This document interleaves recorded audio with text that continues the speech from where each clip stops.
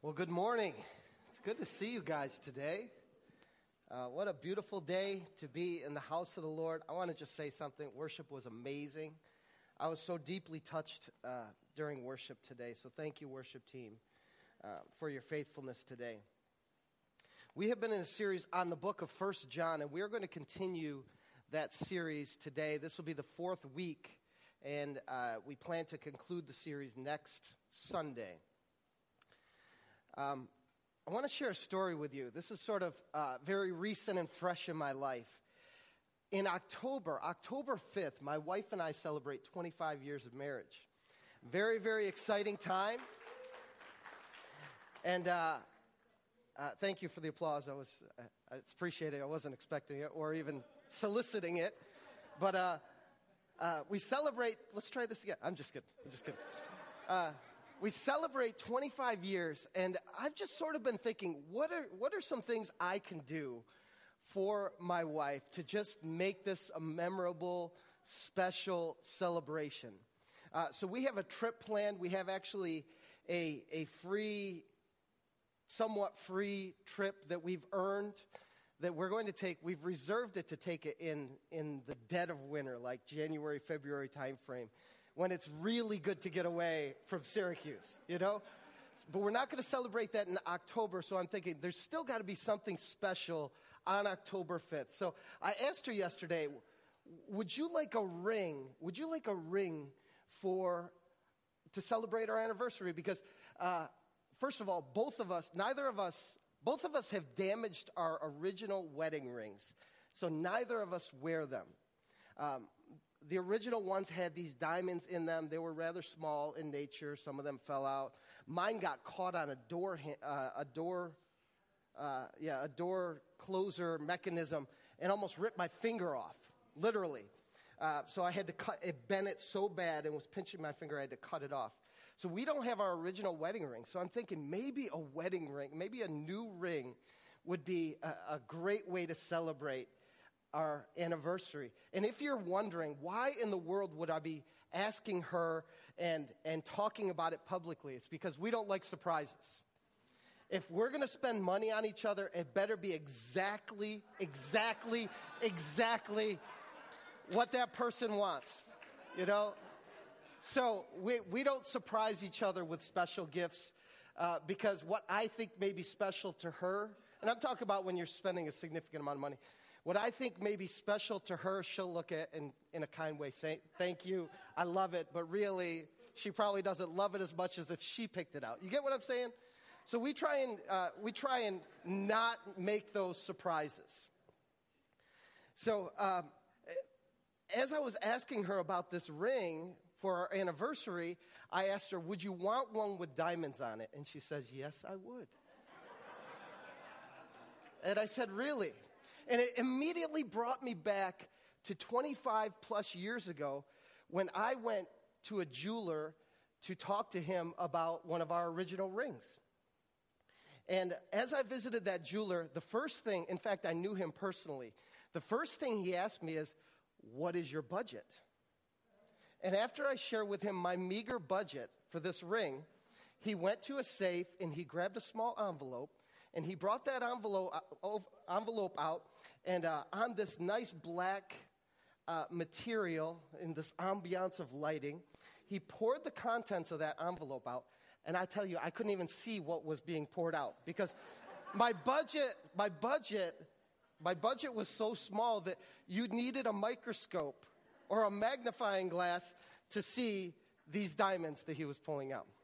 Well, ultimately, I never ended up buying the ring from this gentleman, and we ended up getting our rings elsewhere.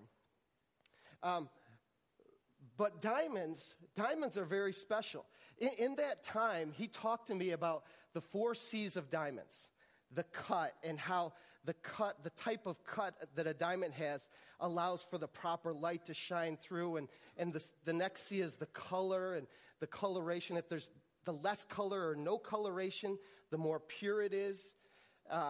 There's cut, color, clarity. See, these women know this, yes. They're very, very well versed on the 4 C's of diamonds. clarity, and so if it's pure, there's no distortions, no things in there it's more valuable. And then the carat, of course, the weight of the diamond, the 4 C's. And I was very well versed on these 4 C's of diamonds. And even to this day, I think about that as I sort of cringe when my wife said she wants another ring with diamonds in it.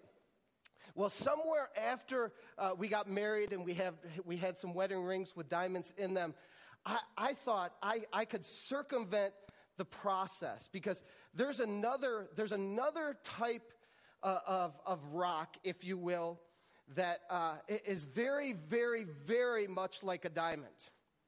And most of you men probably don't know this at all. So I'm just going to share this with you, because I thought, I could get a rock that looks amazing and huge, and it's called cubic zirconia. So I ended up buying a ring. Actually, she knew I was buying it. And this is not the ring, but it had a huge rock on it. And it's a replica. It's not the real deal of a diamond. But if you look at it, it has the same look and feel.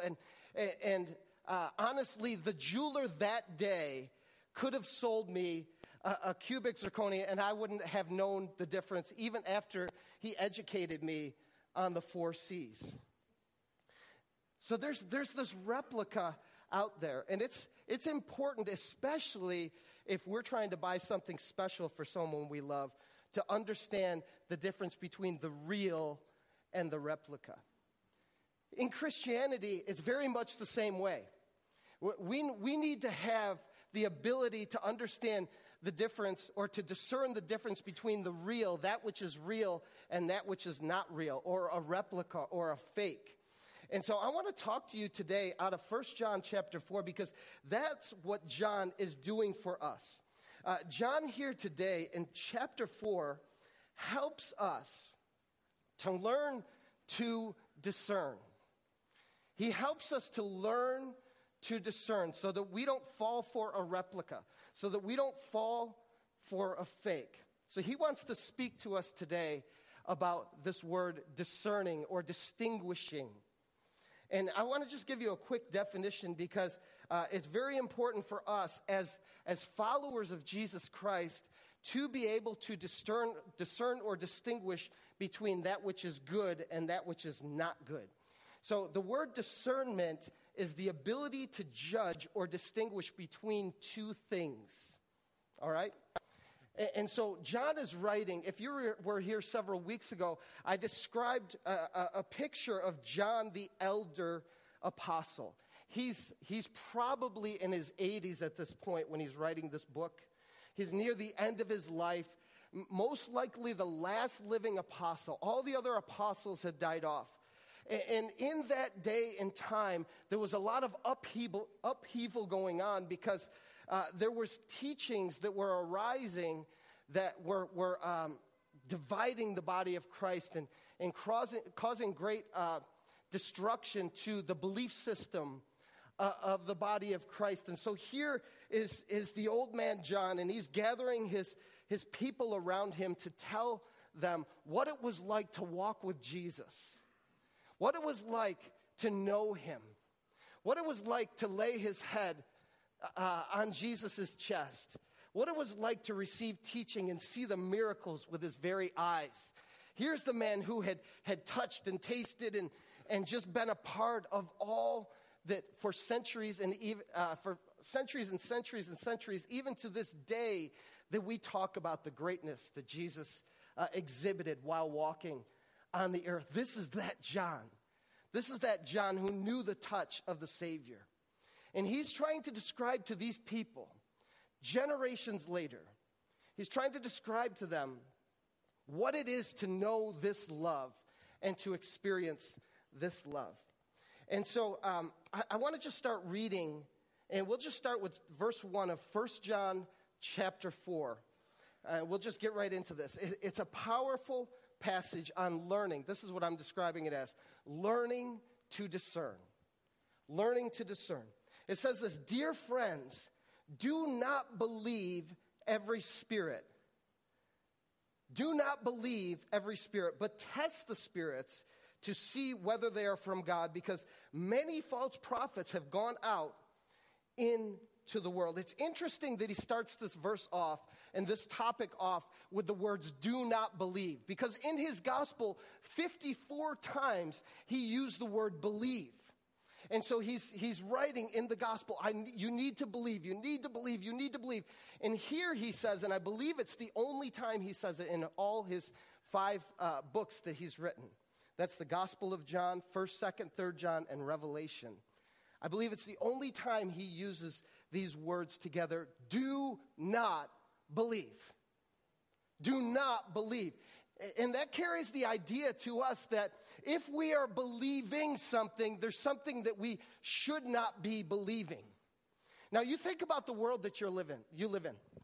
If you're a student, there are things that you should believe, and there are things that you should not believe. And interestingly enough, many of the things that we're taught, many of the things that we read about in books, many of the things that we see and hear in the news and on television, we don't apply any discernment to, so we automatically believe. That is a problem. That is a problem. We need to learn to discern. That's what John is telling us today. We need, if a teacher, and please forgive me when I say teachers, because I have great respect for people in authority and teachers and for anyone who has earned a position of authority. I have great respect for them. But let me tell you something. Our students, our kids in schools are being taught stuff that I do not believe and I do not want them to believe. Right? There's things that have crept into the school systems.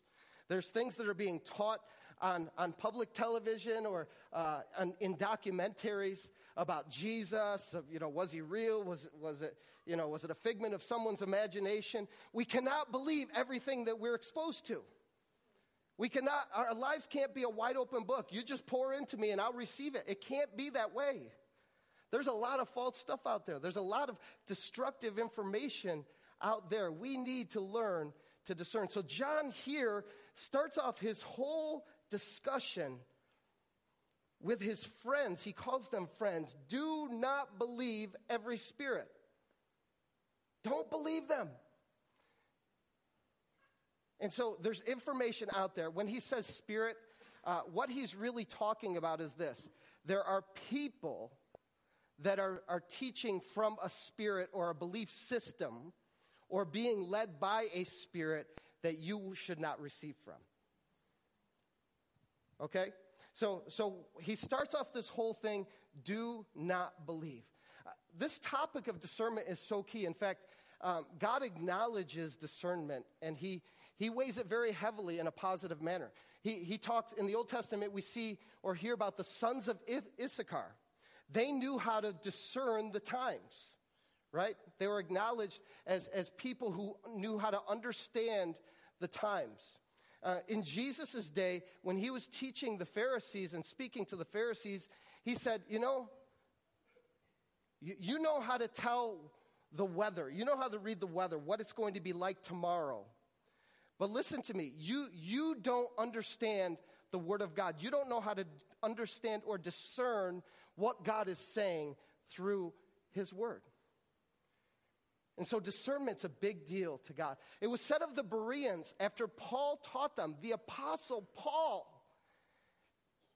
it was said of them that they were of more noble character in the book of Acts. They were of more noble character because they would go back and search the scriptures to determine if what Paul, the apostle, this is the man that wrote 2/3 of the New Testament. They would go back and search the scriptures to see if what Paul said and taught was true. That's amazing to me. And so here we see, and they're referred to as more noble character. Because what they were receiving or being taught from Paul wasn't automatically ingested as full truth. They needed to go study and decipher or determine if that was the real truth based upon the scriptures. We can learn something from the Bereans. And so John here, again, his loving family, he's probably near the end of his days, and he's wanting to pass on everything he can to this body of believers, this community of believers. And he says to them, do not believe every spirit that is out there. But he says this, he goes on to say, but test the spirits to see whether they are from God. That word test in the Greek carries the idea of examining, scrutinizing, distinguishing, or discerning if something is genuine. Test the spirits to see if they are from God. Why? Because many false prophets have gone out into the world. He's saying there is information out there. There are teachers out there. There are people that are speaking as if they're hearing from God, but they're not hearing from God. And you need to be careful what you're hearing. You need to be careful to discern and to fully understand what is being taught. Now, when we say false prophets, I want to turn that around for a minute so we understand what true prophets are, okay? True prophets are people that hear from God and speak the word of God to the audience that they're called to. It could be an individual. It could be a group of people. It could be a nation. We see this all through the scriptures. Prophets are being used to hear from God and speak the word of God to some audience. Sometimes prophets or people who prophesy hear from God, but that's a message for themselves. So it's important for them to distinguish who is this message for. And as a pastor, it's important for me to help them distinguish that, because a lot of times people will hear a message from God because God is still alive. He's still speaking. And we're a prophetic group. We want to hear from God. We want to share what God is saying. I'm all for prophecy. I want people to be encouraged and strengthened through what God is saying to them about other people, or vice versa, what God is saying to other people about them. I want prophetic activity to increase. I'm all for prophecy. However, John is saying that there are false prophets. So we need to understand what is true and what is false. And so in line of what is true, Paul writes to the Corinthians in 1 Corinthians chapter 14, verse 3. He said that all prophecy is for strengthening, for encouraging, and for comfort. So here's a way that you can discern. If someone comes to you and starts speaking a prophetic word to you, this is very important, because people's lives have been ruined by false prophecy or wrong prophecy. All prophecy is for strengthening, encouraging, and comfort. If someone says, I have a word for you, or God said something to me that I want to share with you, it should fit into this framework, this boundary. It should strengthen you. It should encourage you. It should comfort you. If it does not, this is my advice to you. Do not receive it. Thank you very much. However, I don't receive that word, because you know what? You defamed me. You said something wrong to me. You were off the mark. I certainly don't feel encouraged. You don't receive it. Okay? So again, we want to see prophecy increase, because we believe that the gifts that Paul speaks about in 1 Corinthians chapter 12 are for today. However, we are growing in this. So there are times that people will give a word and it may not be encouraging. And you could tell them, well, that wasn't very encouraging, and I'm not going to receive that. Okay? That doesn't mean they're a horrible person. That doesn't mean they're a false prophet. Okay? But prophecy is a powerful gift. I've seen lives change because of prophecy. I've had my life changed because of prophecy. Years before we ever stepped into the ministry, there were people calling us out in the crowd, and they would say, hey, you, God is saying this to you. And it was confirmed over and over and over again. And God speaks. It's so powerful. So we want to see the biblical framework of prophecy fulfilled here, strengthening, encouraging, and comforting. There's nothing greater than to walk away from an encounter with someone who had heard from God, and you're just like, yes, you feel like skipping and running and shouting because God spoke to you through someone, and it's in line with some of the things you've heard before, or some things that are already in your heart, and you're encouraged and you're built up, and you're like, yes, that is awesome. This happened to me last night. We were at a wedding in Pennsylvania, and some guy came up to me and just began to speak to me, and I just felt like breaking down, crying. It was so powerful. And I was very, very encouraged by it. And I received that word. I said, yes, that is powerful. And so as a pastor, though, you need to understand, my goal is to protect you from things that are not encouraging, building you up. And there's times that people get words, and so what I want to do is I want to discern from God myself. God, is this for the entire church? Or is this person hearing from you, but maybe just for them to process for themselves? Or maybe it's for them to begin to pray. Or maybe it's for this group of people, but it's not for this time. You understand, there's a lot of dynamics that go on as it relates to prophecy. So, a couple things. I want to invite Brother Jeff Chattel up because he had a word during worship that I wanted him to share right now as I talked about prophecy, because he felt like God spoke to him a word. And interestingly enough, someone sent a word this morning to us by text that I'm going to read after he shares. Hallelujah. All right. Well, praise God. Praise God. Thank you, Lord. Praise you, Jesus. Here's what the Lord said. He said, it is time for my church to be a church of more than just potential. Potential is limitless in my body.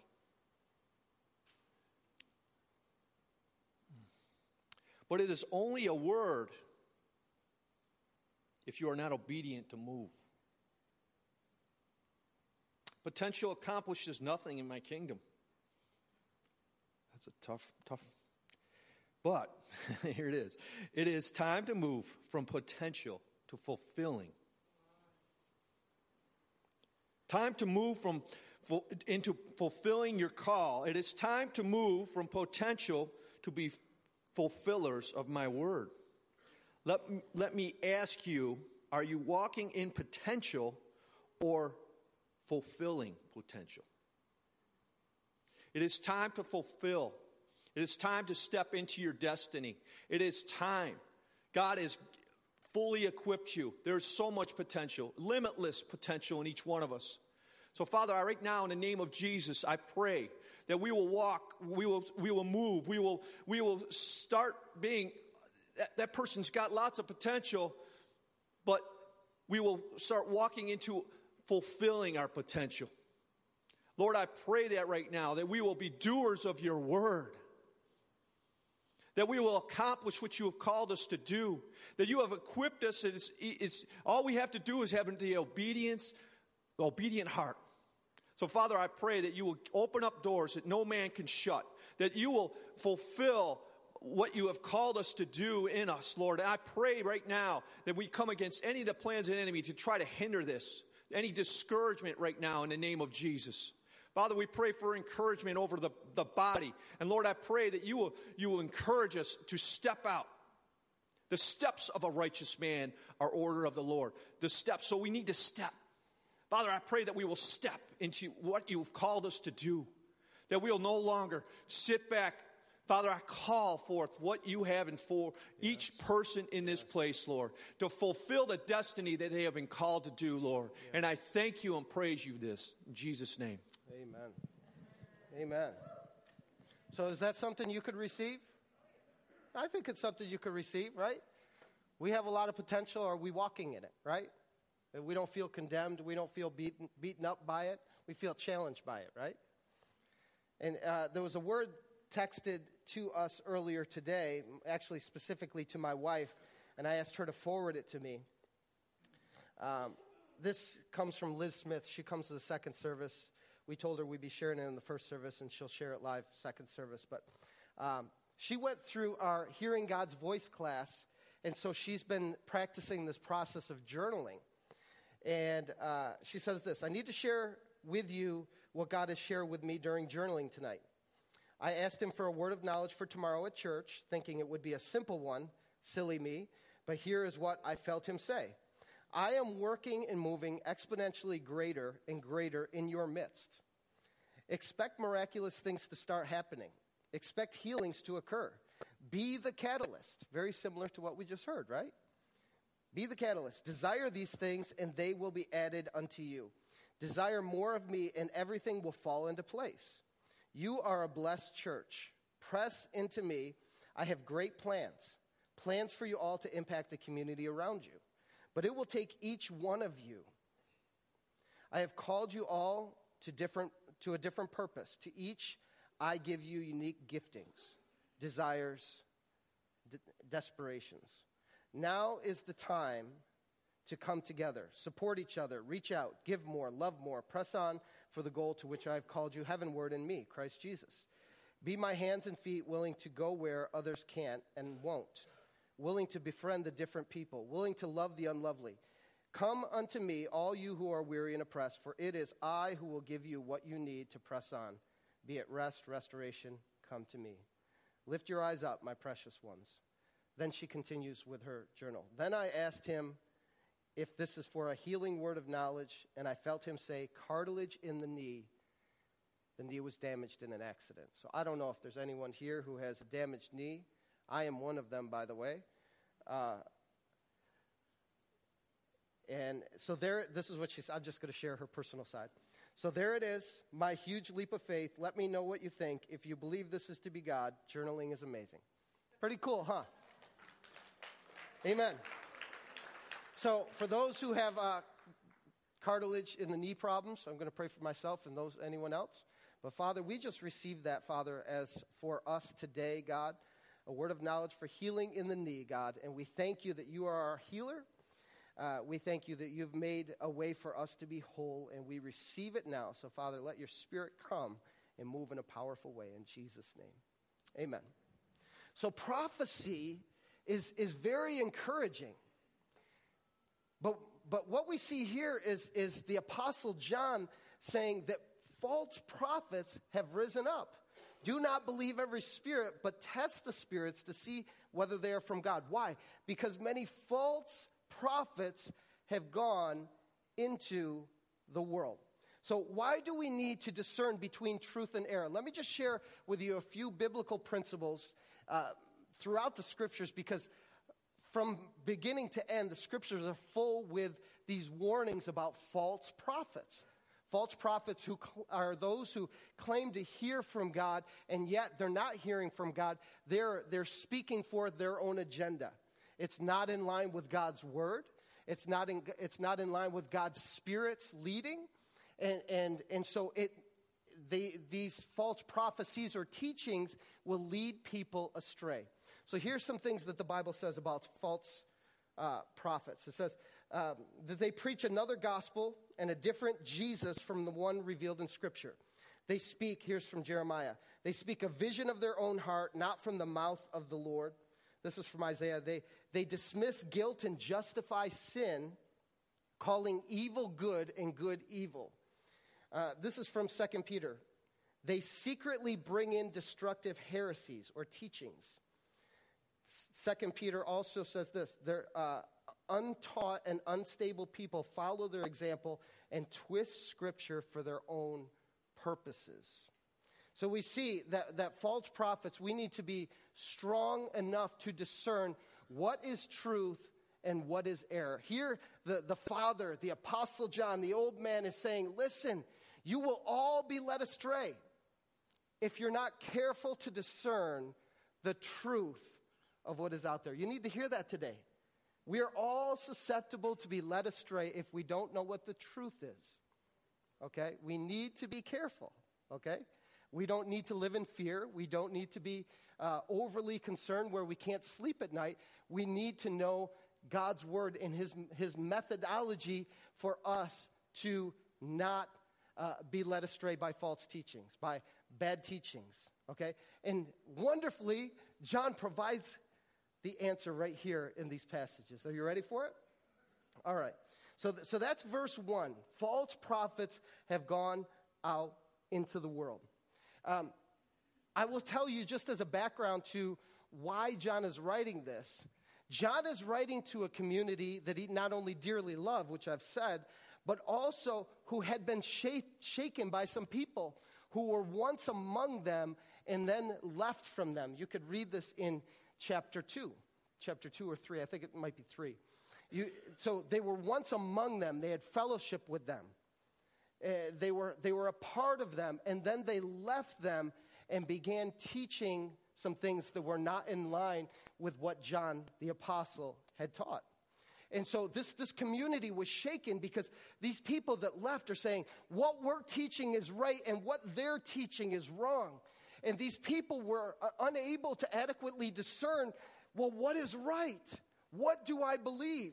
What is it that I should follow? Who is it that I should follow? And so John's very concerned about this. And here's what their teaching was. They were called Gnostics, Gnostics. Here's what they were teaching. They were teaching, and there was a belief in that day, that all matter or material was evil. And because all matter or material was evil, everything you could touch, feel, see is evil. It can't be good. And because all matter is evil, Jesus could have never come in the flesh as God. Because matter, flesh, is evil.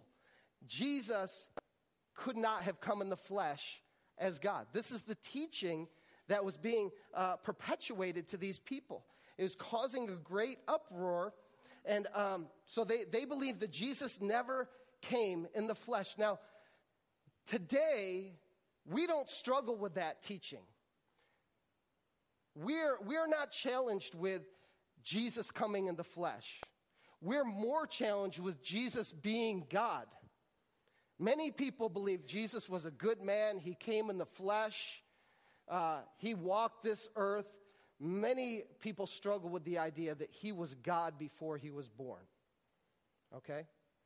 So there's a cult out there, Mormonism, Jehovah's Witnesses, that have these subtle differences in teachings that if you're not careful, you'll get sucked into them. And they teach exactly or along the lines of some of what these Gnostics believed in that day.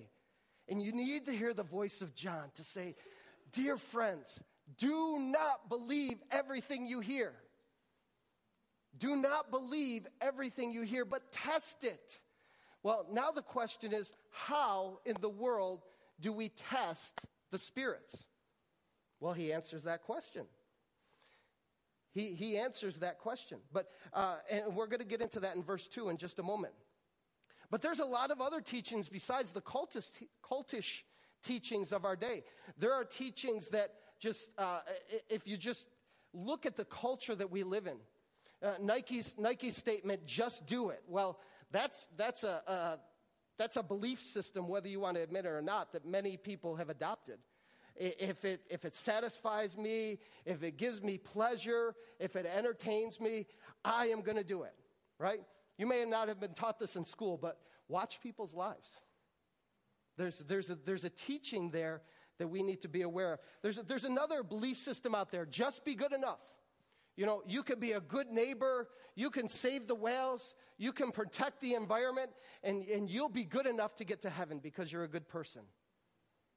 Right? Just be good enough. Save the baby seals, right? You're a good person.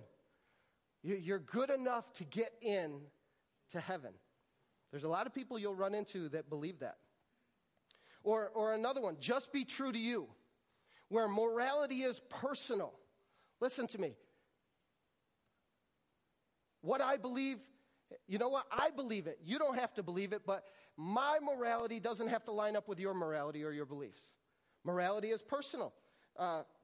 Truth doesn't have to be absolute. What's true for me doesn't have to be true for you. And so I make decisions based upon what's true for me. I'm true to myself. This is my truth, right? And so these teachings are arising in our culture. and have been lived out for many, many years that people, they go along with, they believe. And John's saying, don't believe everything you hear. That's not what we taught you, and you can't live that way. Theology really does matter. This is what Jesus said about the false teachers. He said this, watch out for false prophets. They come to you in sheep's clothing, but inwardly they are ferocious wolves. So everything on the surface looks good. Everything seems right. Everything seems okay. They're appealing. They're charismatic. They're kind. They're loving. Their message seems cool, and it's something that I would love to adopt in my life. But inwardly, there's something a lot bigger and greater that you can't see, you can't discern going on. So how do we test the spirits? In verse 2, this is what it says. This is how you can recognize the Spirit of God. Again, test the spirits. Is it from God or is it from man? This is how you can recognize the Spirit of God. So here's litmus test number 1. Every spirit that acknowledges that Jesus Christ has come in the flesh is from God, but every spirit that does not acknowledge Jesus is not from God. This is the spirit of the Antichrist, which you have heard is coming and even now is already in the world. So litmus test number 1 is this, and I'll just go over verse 2, the first few words of it. Every spirit that acknowledges that Jesus Christ has come in the flesh. So if you're someone who acknowledges or confesses, the New American Standard uses the word confesses. If you confess Jesus Christ, for most of you, you know that Christ is not Jesus' last name, right? It carries the meaning of who he was. So the word Christ means anointed one, Messiah, Savior. He was the one prophesied thousands of years before his actual coming. And so, do you acknowledge or confess that Jesus is that person? Do you acknowledge or confess that Jesus is the Messiah? He is the Savior of the world. He is the Lamb of God who takes away the sins of the world. Okay, so the first test is that every spirit or every person that acknowledges that Jesus is the Savior of the world is from God. It doesn't stop there, though, because it says this. So really, before I move on, he's saying that you acknowledge that Jesus Christ is 100% God.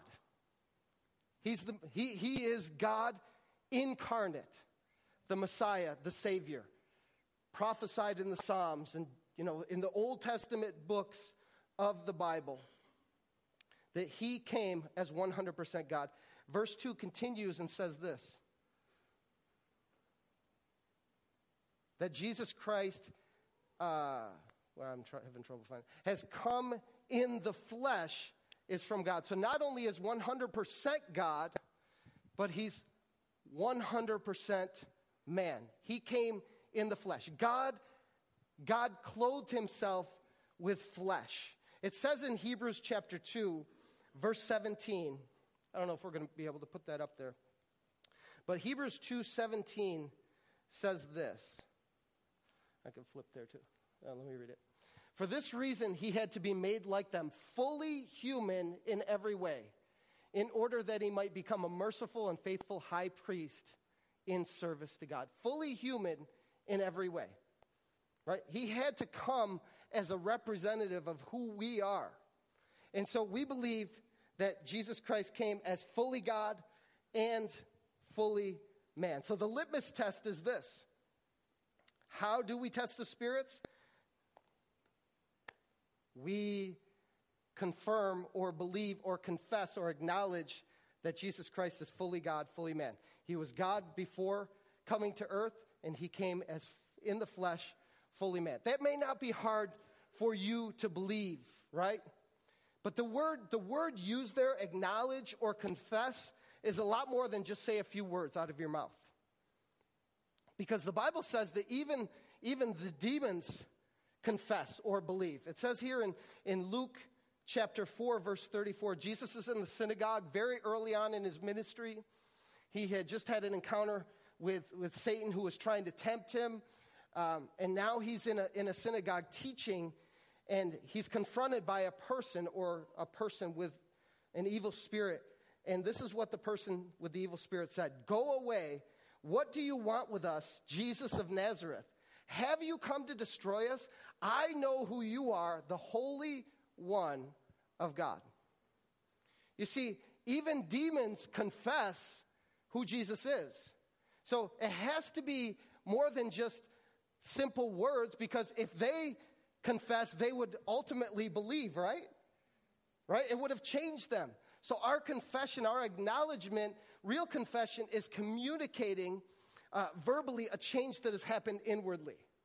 See, I speak it with my mouth, but I believe it in my heart, and it has changed my life. That's what this word acknowledges or confesses means. And John is writing to these people that this is how you can recognize the Spirit of God. Every spirit that acknowledges that Jesus Christ has come in the flesh is from God. Every spirit that does not acknowledge this is not from God. And he's saying that even the slightest teaching away from these truths comes from the spirit of the Antichrist. Because the enemy is so subtle. He doesn't have to get you to change 180 degrees in your belief. He's just got to get you a little off course. And he'll change forever where you end up. Right? And he's so subtle. Look at what he said when he spoke to Eve in the garden. It was just a subtle change of words, and she believed him, and it changed everything. Right? And so the enemy wants to just change our belief system a little bit, or have us acknowledge something just a little bit off. So we need to be careful. We need to learn to discern. So there's litmus test number one. What do we acknowledge? What do we confess? What do we truly believe in our heart of hearts? The second thing, if we skip down to verse 4, it says this: "You, dear children, are from God and have overcome them." Who is the them? The them is the false teachers, the false prophets. "You, dear children, are from God and have overcome them, because the one who is in you is greater than the one who is in the world." Who is the one in the world? These spirits that are leading these false prophets. Who is the one in us? The true Spirit, the Holy Spirit, is alive and well in us. So when we become born again, the Spirit of God comes and lives in us. I'll share very quickly just a couple verses that confirm that. I won't have them on the screen. Ephesians 1:13 says this. You could jot it down. "And you were also included in Christ when you heard the message of truth, the gospel of your salvation. When you believed, you were marked in him with a seal, the promised Holy Spirit." When we believe, we're marked by his Spirit. How are we marked? He comes and resides in us. The Bible says we are the temple of the living God. So how does this help us discern? The Spirit is in us, and he's here to teach us all things, to remind us of what Jesus Christ taught. He bears witness with things, or he removes our peace from things that we shouldn't follow. We need to tap into what he's saying to us. Let me just ask a question. Do you know the peace of God and when the peace of God is absent? You should. Because the peace, when you're making decisions, when you're in the midst of hearing something that you should weigh whether you believe it or not, if the peace is there and you know God speaks to you that way and confirms things to you through his peace, that is huge. So the litmus test number 2 is his Spirit lives in us and he leads us. If we're willing to follow his leading, it changes everything. We don't have to be susceptible to these false teachings, the leadings of false prophets, right? The second verse I wanted to share with you very quickly, Galatians 4:6. "Because you are his sons, God sent the Spirit of his Son into our hearts." You hear that? God sent the Spirit of his Son into our hearts, the Spirit who calls out, Abba, Father. That Spirit is sent into our hearts. And it bears witness to this relationship that God desires to have between us and Him. That's powerful, isn't it? And so litmus test number 2, very quickly, is that the Spirit lives in you, and that Spirit is greater than the one who is in the world. Greater is He is in you than he who is in the world. Here's the final one. And you'll see in these verses 4 through 6, great contrast. John is a black and white guy. He talks about light versus darkness, truth versus error. There is no gray area with John. Sons of God and not sons of God. He's very clear in what he's saying. Here's the last one as I close. It says in verse 5, I'll just read that. They are from the world and therefore speak from the viewpoint of the world, and the world listens to them. We are from God, and whoever knows God listens to us. Who is that we? That is John and his posse of apostles. We are from God because these apostles represented the Word of God in that day. There was no written Bibles to walk around with where we have 5 or 10 in our home sitting on shelves collecting dust, right? We didn't have access to smartphones and YouVersion back in that day. So the word of the apostles was the Word of God. It was the word spoken in authority and by authority through the Holy Spirit, through these men who were led by God to write down what the Spirit was speaking, which we now call the Word of God. And so they were speaking. What they were saying is this. Litmus test number 3. It says, we are from God, and whoever knows God listens to us. In essence, now we can interpret that as saying, whoever knows God knows His Word or is led by His Word and His Spirit. Okay? Because the Spirit inspired the Word of God. And so this leads me to this one statement. The Spirit of God uses the Word of God to reveal and teach the truth that is from Him. We need to learn to discern. It concerns me greatly that people will receive everything that is taught out there. It will lead you astray. It's a dangerous time that we live in. It's time for us to tap into the reality of the Holy Spirit, to know His voice, and to know His Word. If you are not diligent in growing in the Word of God, now is the time. We can help you in many, many ways. If you want to talk personally, if you want to just talk to a friend, it's no time to receive every teaching out there. It's destructive, it's disruptive to what God wants to do in your life. And plus, there's only so much you can learn. Why not learn what is true versus what is in error? Amen? Let me pray for you. Would you stand to your feet? If you're here today and you have never truly given Jesus Christ your life, today is your day. We will have people up here that would love to pray with you.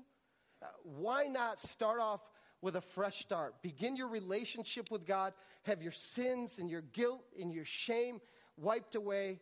And today could be the best day of your life. Amen?